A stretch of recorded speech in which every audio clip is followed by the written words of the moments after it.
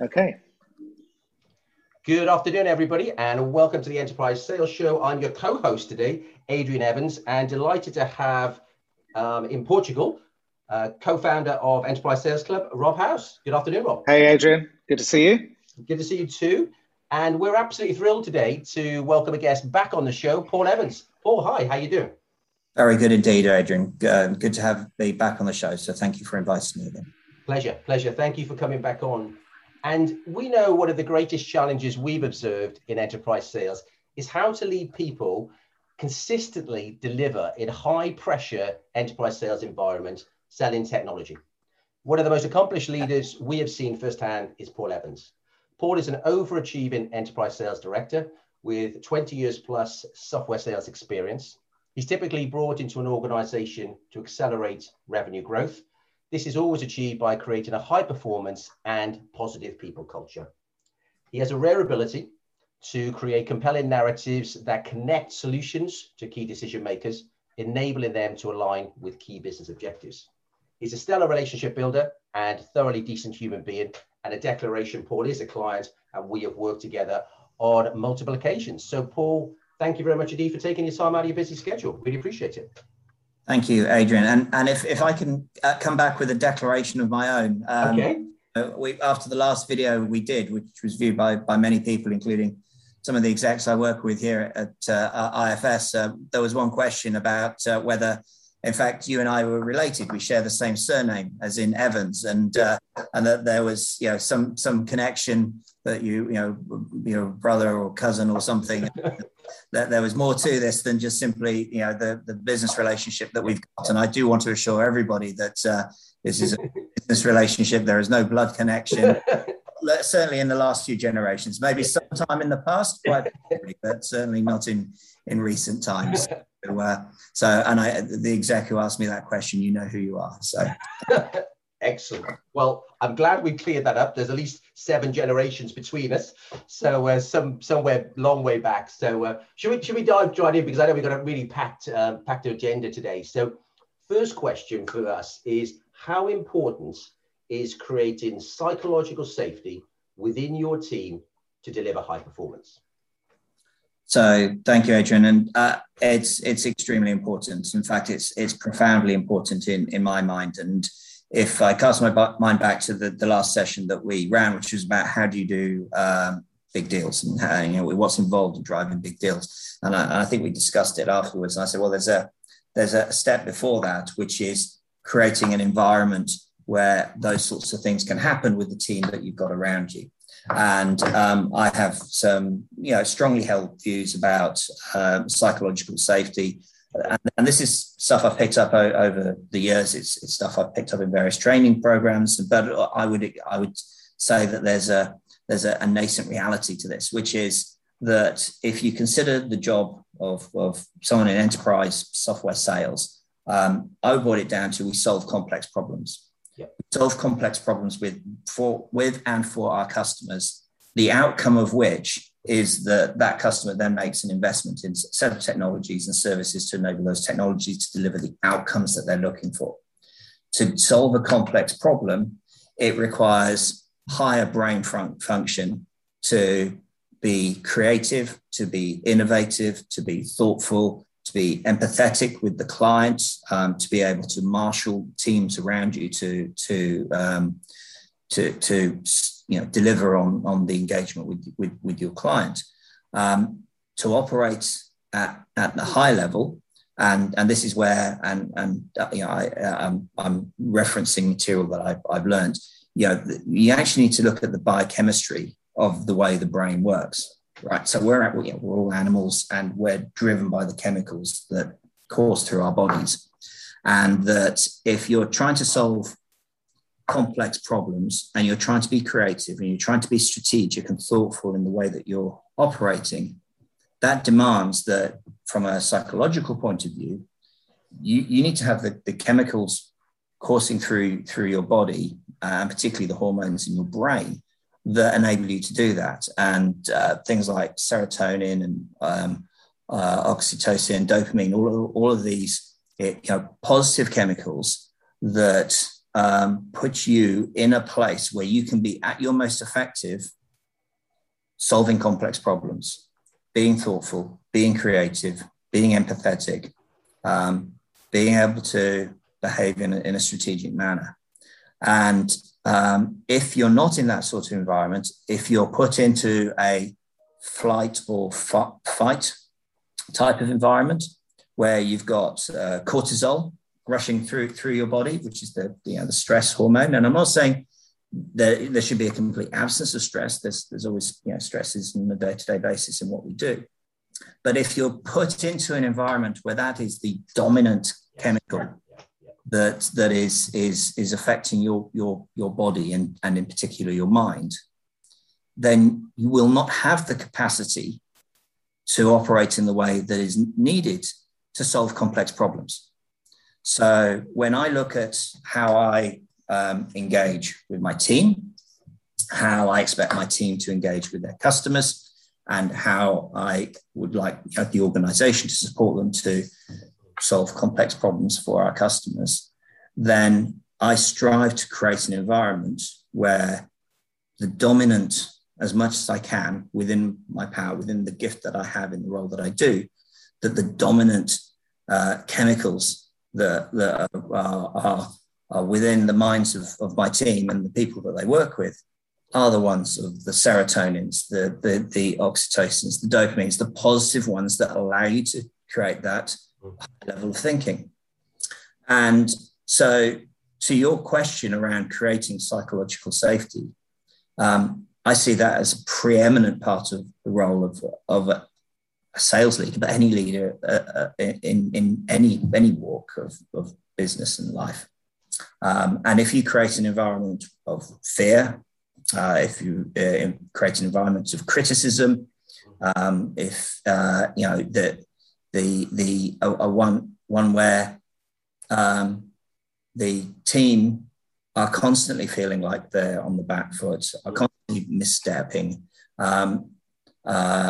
then they will not be operating in the way that you need them to solve complex problems for our customers. So I see that as a really, really important thing to do as a sales leader, and it's something that I strive to do.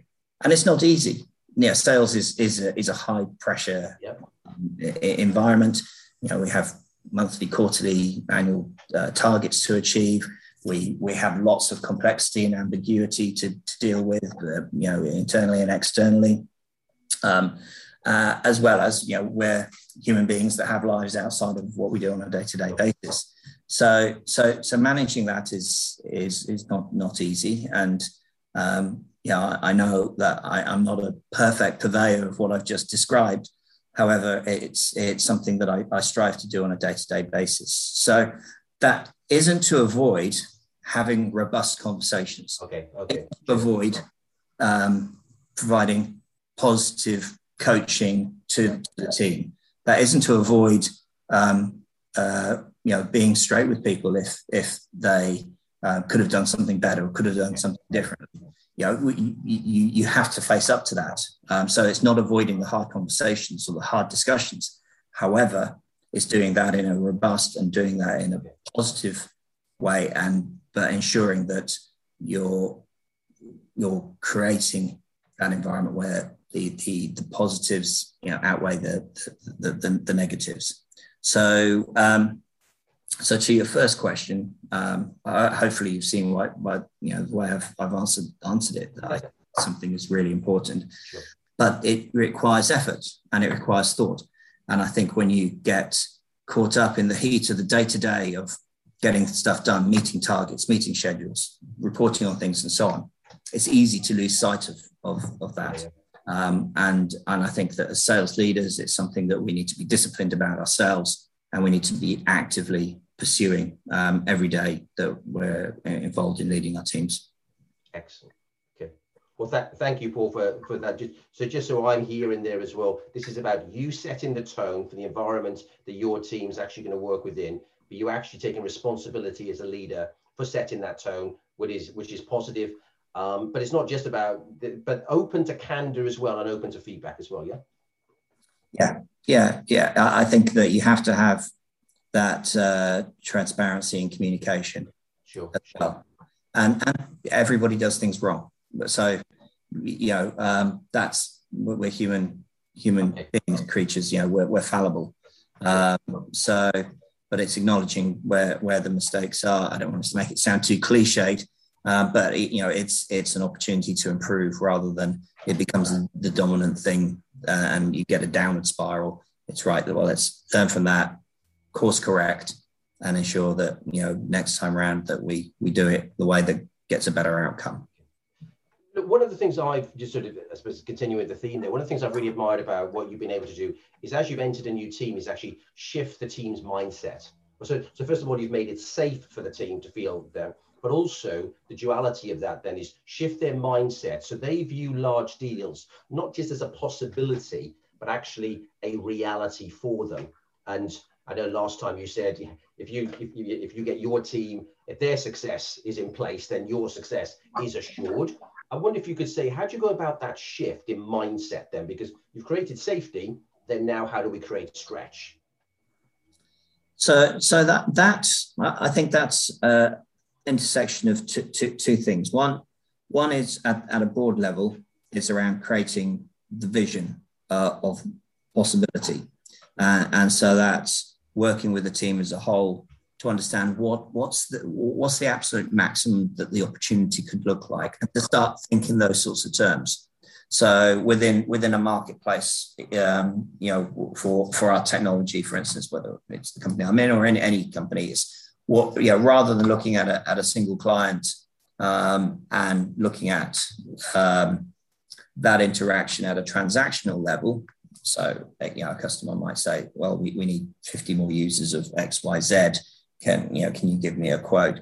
Rather than kind of a transactional reaction to that, it's looking at, well, what would that in its entirety, what would the total addressable market for our technology within that customer, if they could see enough value in that, in the technology we offer, what would that look like? To start to think of the engagement with the clients in those sorts of terms, rather than the here and now of this is a transaction that needs to take place. Okay.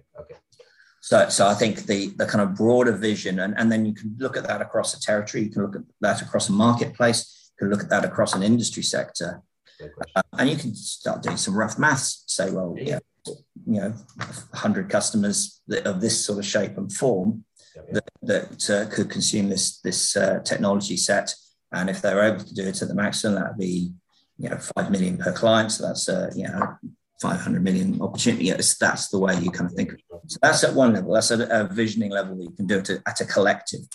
Then, and this is I'd say the where the hard yards are, is then, and it requires commitment from both parties, is that you would then work on an individual level with each of the account execs to really put together a plan for how they could then prosecute that vision within each of their respective territories. And so I'm always challenging my team to think expansively about how a larger commercial arrangement, what value could the client get out of that? Because ultimately, if the client doesn't see the value, they're not going to spend a lot of money with you if there's not the value. So you have to get that right. So it's a collaboration with the customer to get to that outcome. And so I think there's two parts. There's a visioning part that you would do collectively as a team. It's more of a kind of marketplace review, and then you'd work individually with each of your account execs to get deeper into each of their customer situations, understand specifically about what's driving their needs, and then work with them on commercial models that could drive a larger transaction, as I said, associated with the value that the customer would see. Brilliant. And I think the thing that I can then bring personally is that, because I've been involved in those sorts of deals in the past, that I've got a little bit of credibility that I can bring to the table to say, I've done this before. I can help signpost how you can then execute that within your own businesses. So I think that's the other part around shifting mindset. and to just finish off the point, and you made it at the start of your question, success breeds success. Yeah, so, sure. There's the, I always forget this, but it's a well-used one. It's, when Roger Bannister was doing, Absolutely, yeah. It was he, and there was another guy, there was a New Zealander. Landy, Australian. Landy, and they were always competing with each other. And then the moment Roger Bannister achieved the 4-minute mile, it was a number 26 days, I think, or something. It's a matter of a few days before Landy then broke it again. And so, success breeds success. If you prove it within your team, then that inspires, challenges, salespeople a little bit competitive. It proves that these things can be done. And then they self-propagate, provided you've got the right environment to enable that. So, I think that the 4-minute mile was a really good example there of the sheer number of people over the next 4 months that then overachieved. But I'd imagine as well, so it's not just that awareness, but then you provide I know you always provide compelling narratives to as well, but also that coaching element for the account execs raises that to a different possibility as well, I'd imagine. Yeah. Excellent. Okay, so if we look again just on sort of broader deals as well, because I think there is this sort of fallacy that we see sometimes that a big deal is all down to one person. So, for me, I see, I suppose, 4 key components to any large deal: the identification of it, the qualification of it, the building of the case, and then the closing of it. There's sort of 4 broad parts to any large enterprise deal. How many people within your team could actively be involved in the whole of that for a substantive deal that is typically 7 or 8 figures? So I was thinking about this question and how to answer it, and I'm glad you've qualified it, because you'd have different personas, different roles and responsibilities at each of those four elements. So the person involved in building the business case may not have been the person involved in part of the qualification and closing. And I've got a point of view about the sorts of teams you need to execute deals and negotiate deals. But at the broad level, so answering the question you've asked, which is the broadest level, for the large deals, it could be legion. I mean, it could be thousands of people that are involved. What, 10, 12? How many? More. Okay. I'm trying to think.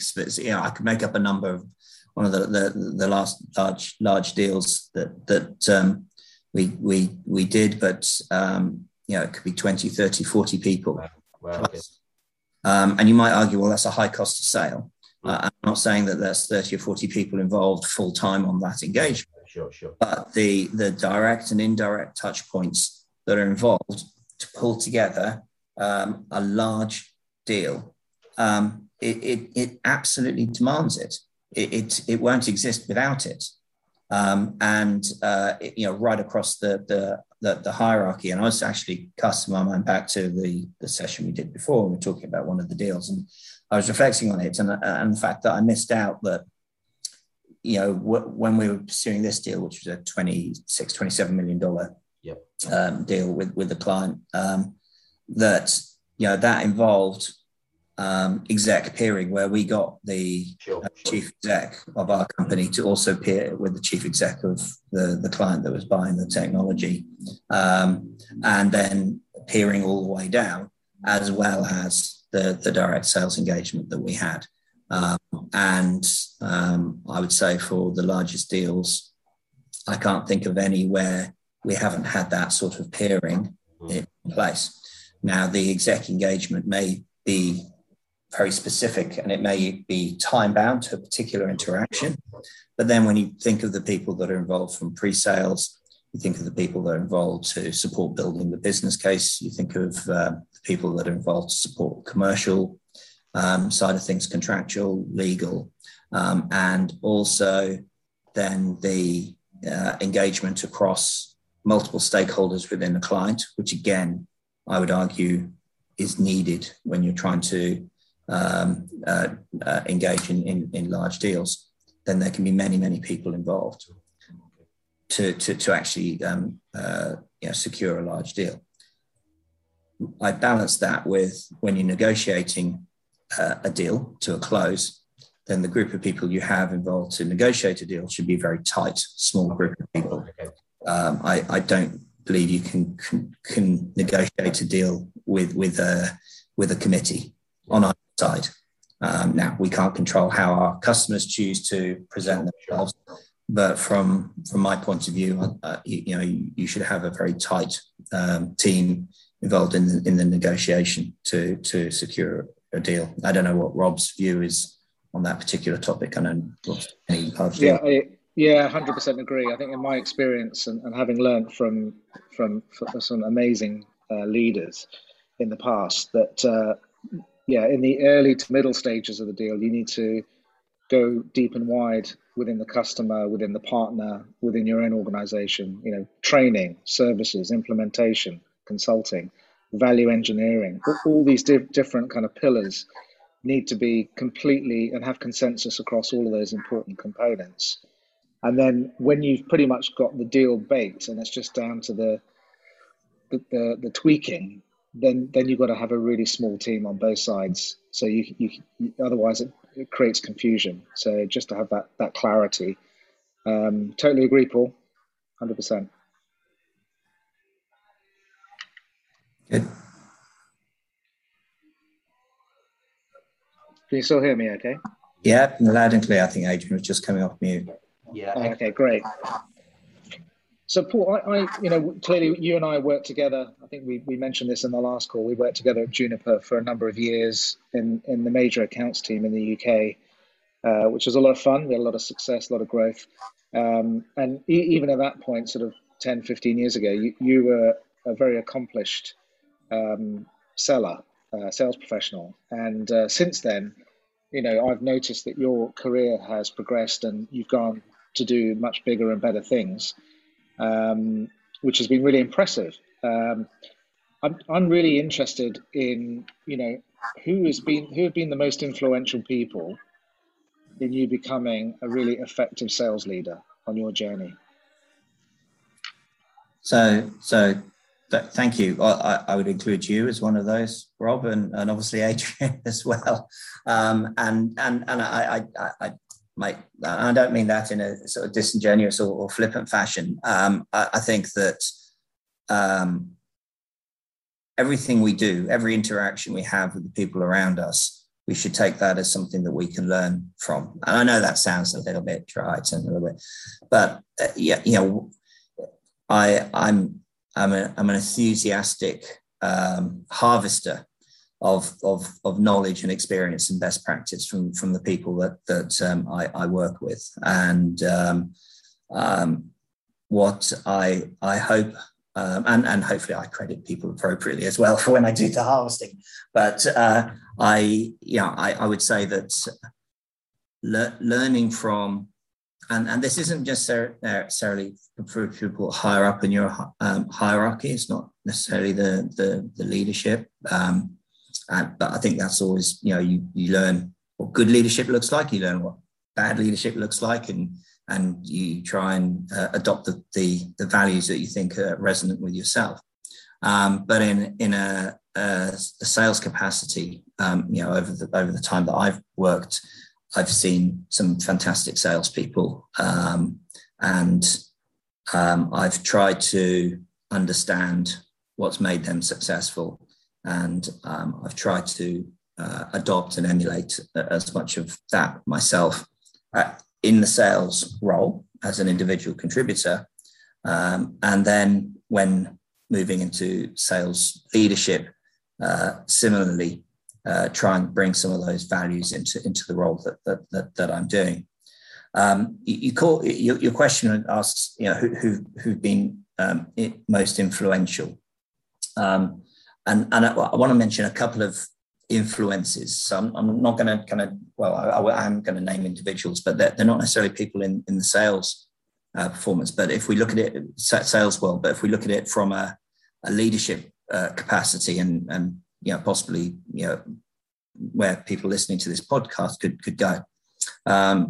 One person that made a big impact on me a few years ago, when I was setting up the team that I led in Oracle. So I had a team of about 40, had 5 sales directors. I was leading the CX business there. And there was a fellow colleague of mine who's leading the other half of the business who joined from Salesforce, and worked with this guy called Mark Durand. And Mark Durand has a fantastic job title. He's a professor of, I've written this down so I don't get it wrong, organizational ethnography at Cambridge University. And a fascinating guy, and Simon, who I was working with, recommended that we should have him to support us. So we had a 2-day offsite where we were working out what the strategy should look like for our team. And so we had Mark Durand come in and sort of set things off and spent half a day with us talking about his experiences. And what he does is he embeds himself in organizations and almost lives as someone within that organization. And he's done that in the Cambridge boat crew. He's done it with medical crews on the front line in Afghanistan. He's done it in political organizations and various others. And then he extracts his experience from those, and then obviously offers that within a business leadership and whatever other walk you might want to apply it.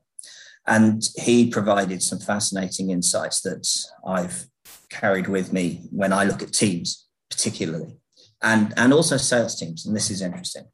So if I talk about his experience, and I hope you won't mind me talking about his experience in the Cambridge boat crew, but he talks about the heats that they go through when they're identifying, who the rowers will be that go into the final boat crew to face off to Oxford. And so everybody, does their rowing. And over the years, they've had lots and lots of people and lots of rowers go through, but they've been able to establish a pattern here. And you'd imagine that if you're building a boat crew, that and you're looking at the 8 fastest individual rowers, you'd say, right, that's my team. I'm going to pick the 8 people who individually can row the fastest, because if I put them in the boat together, I'm going to have the fastest boat. But actually, the inverse is true. And what they do is that they pick the fastest 8, which is the group of people that may not be individually the fastest, but when they assemble them as a team, their collective effort make that boat go faster still. And there's lots of people talk about making the boat go faster, but Mark was in the boat. He was doing it. So I take his firsthand experience. And so when I look at sales leadership and leadership generally, is that having a team where everybody is the fastest doesn't necessarily make the fastest team.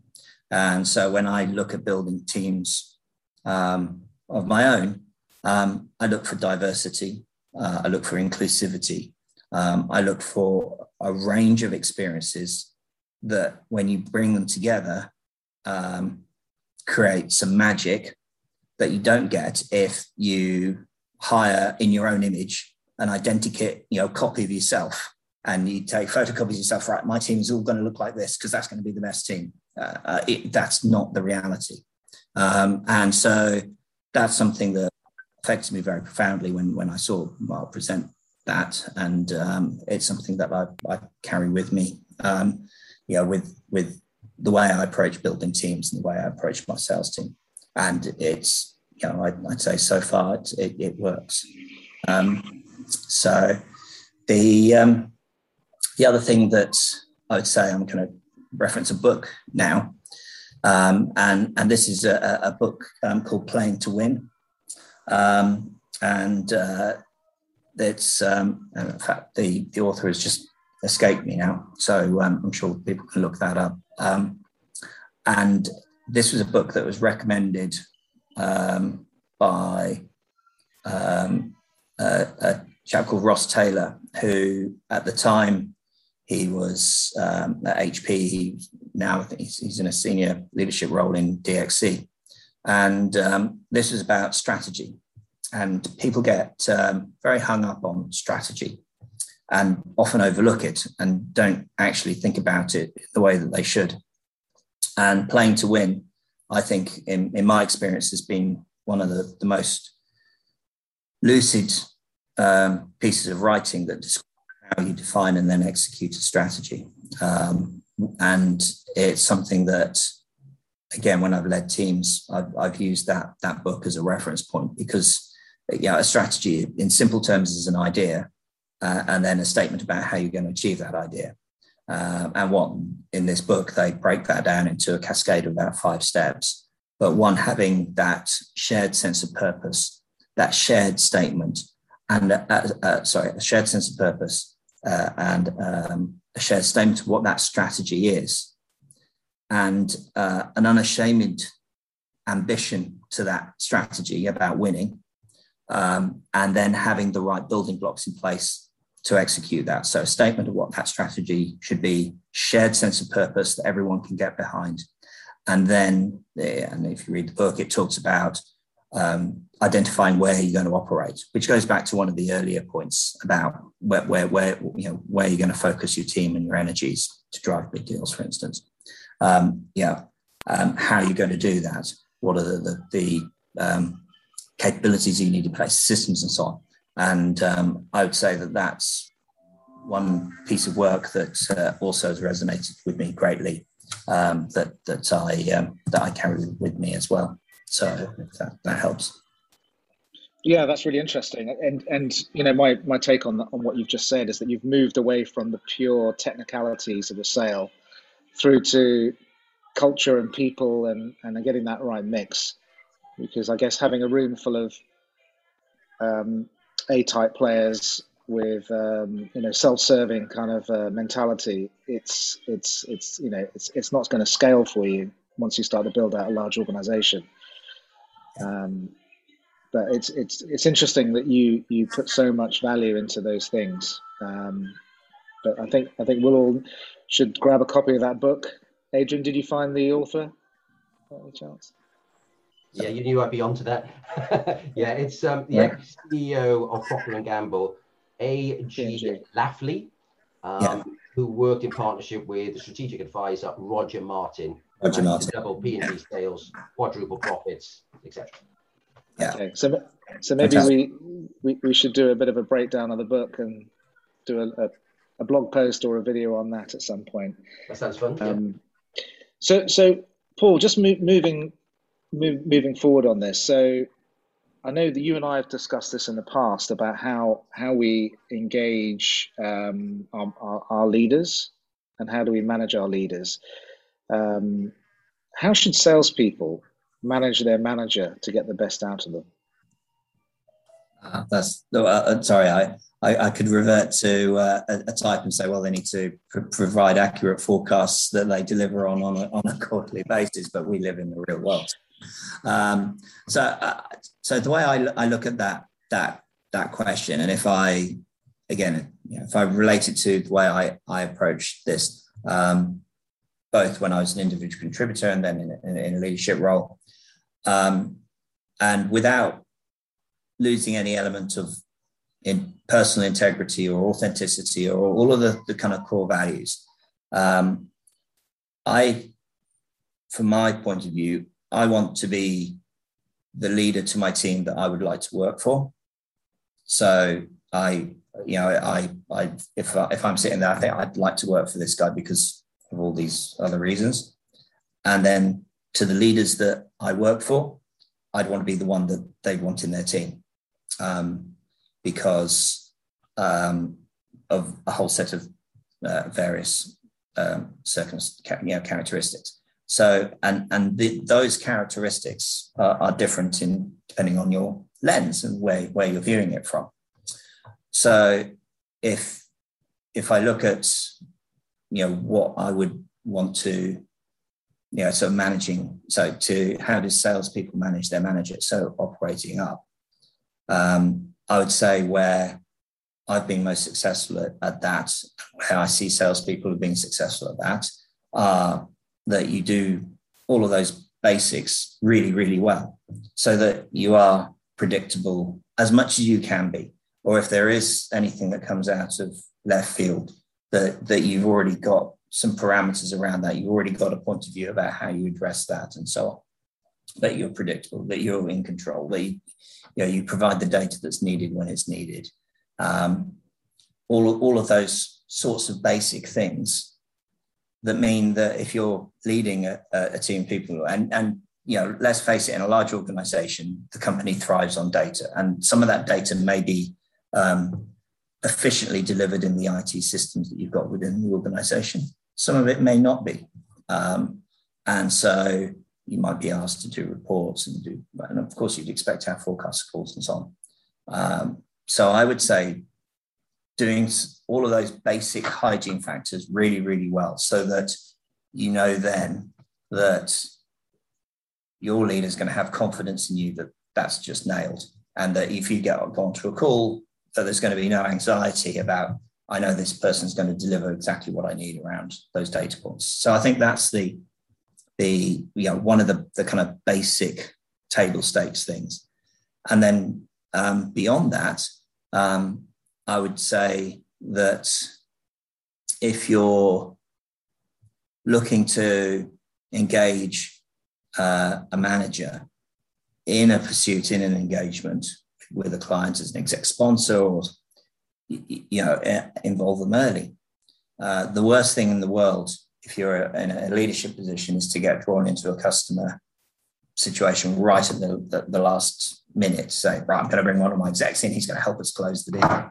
Because that doesn't work, and the customer thinks it's disingenuous anyway, and it's you haven't built any relationship.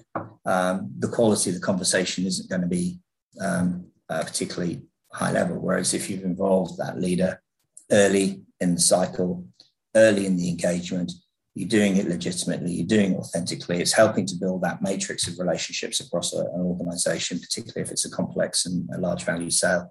And as a sales leader, you respond very well to that, because you can see that the account exec is thinking strategically, and is thinking in a very structured way about their approach to that sales pursuit. So a salesperson managing up, thinking about a particular pursuit, I'd say that's a good thing. And then obviously Apple on the desk and a cup of coffee when you come in, as I think. It's that cheeky Danish. So yeah, exactly.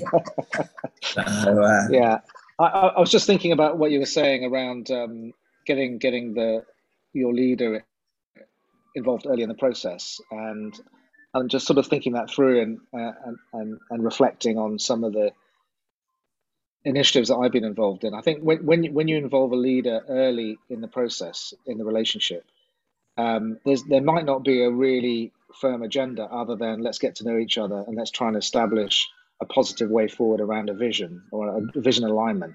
And when you've got no conflict on the table, it's just purely about how do we move our relationship forward. You've got no hidden agenda. It's all positive. So you establish that trust. And then sometime in the future, when there is an issue that you need to escalate on, you've got some foundations around that relationship. So it's not so awkward. Yeah. Not that I can refer to anything that's happened recently, of course. Yeah. Good. So Paul, if you were to, I mean, you're over 30 now, but if you were to look back at in your sort of early to mid 20s, what advice would you give yourself with the benefit of hindsight, and what would you do differently as a younger seller with all the knowledge that you've attained?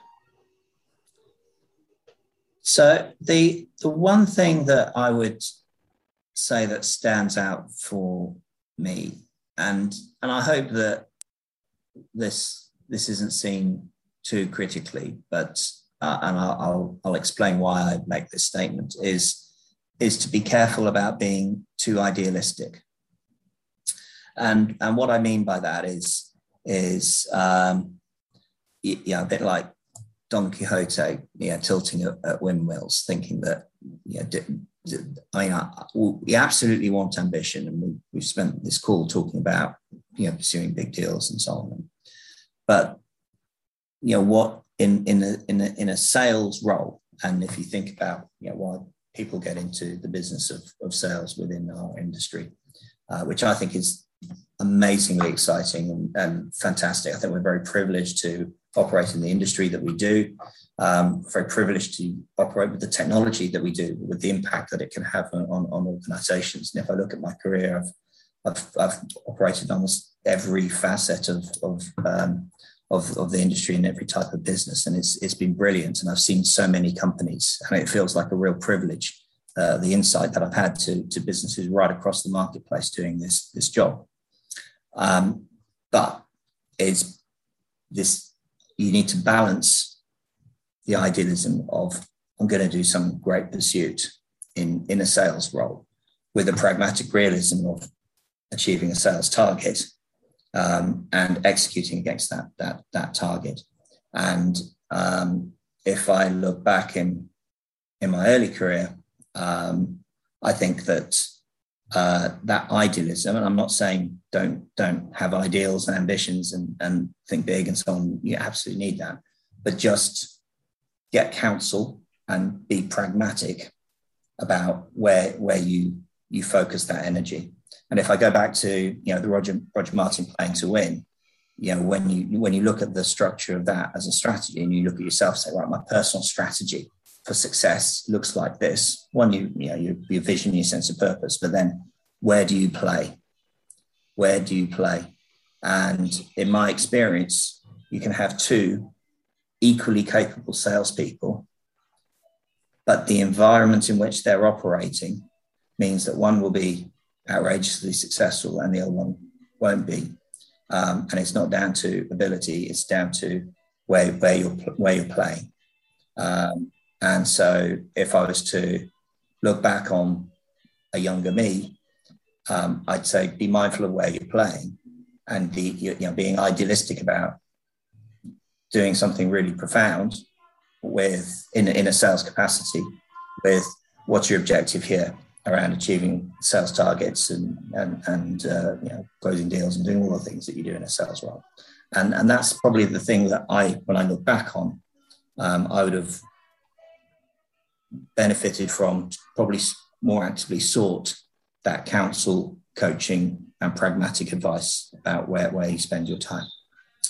So just to bring that to life, Paul, are we talking in the context of territories and accounts, or I think lines so, of business? Yeah. And I mean, it's not, I mean, the flip side to that is that, I've seen this in my teams that I've led, and you've had someone on a territory, and they said, well, I've qualified this.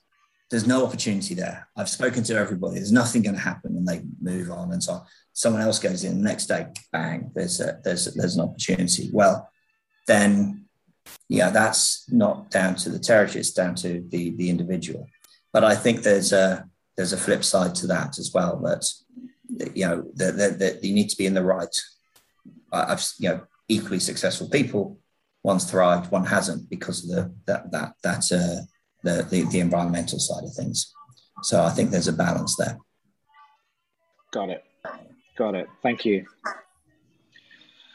Well, Paul, thank you very much indeed for today. And it's more than, for me, lived up to expectation. And it's brought to life how you do what you do, but also I think the thinking behind that has been really important. If I can, I was just going to do my sort of top 3 takeaways here, but I think there's many more. I think, first of all, at the emphasis right at the beginning, just how important psychological safety is. And I think it sounds like, for me, is the cornerstone of how you go about leading and what you do. With that, I think there's many leaders within our community who are aspiring to be sales leaders. I definitely could take some scope for some insight from that. I think the next piece then about actually doing some of the difficult work and gaining the clarity of what is the addressable market here, and starting with what's the addressable market share even within this account, and how do we scale it, and that sort of piece, because it then brings it back to that very fundamental. I've learned a new saying today, because you always have a great narrative or some description now, Paul, which is I'm an enthusiastic harvester. I like that a lot. I call it FOLO, frequency of learning opportunity, but you taking and embracing that, and you say every interaction there's an opportunity to learn. If And it sounds like you stay curious enough, regardless of how successful or not your team is. But I'm going to use that one. I like that one a lot. If that's all right. I'll have to quote you, which is a enthusiastic harvester on that one. I think the other piece for me was, even on a large enterprise deal, you know, saying it could be up to 30 or 40 people. So it's showing us together we win more. It is the truth. However, the really good caveat from you and Rob there, the fact that actually when it comes to closing and when it comes to negotiation, actually having a very narrow team with very clear description of whom is doing what and who's responsible for what, so the message is aligned, I think is absolutely fundamental.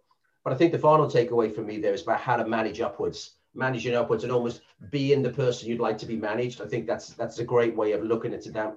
Being predictable, yep, and definitely putting Danishes and coffee on people's desks when we can get back into the office is only going to work. And obviously, so my final one, sorry, there's been so many, is where are you playing? Are you playing in a space that is optimal, whether it's your territory, whether it's your accounts, whether it's the line manager, whoever it may be, because we all want to play to win. So it sounds like there's a book there for me to get out onto Amazon and buy, no doubt. So just want to say thank you so much, and thank you to you and Rob as well for making today such a success, and really appreciate it in every way. Good to see you, Paul. Thanks for your time. Thank you, Rob. Thank you, Adrian. It's been a great pleasure. Pleasure. Thank you. Really appreciate it, Paul.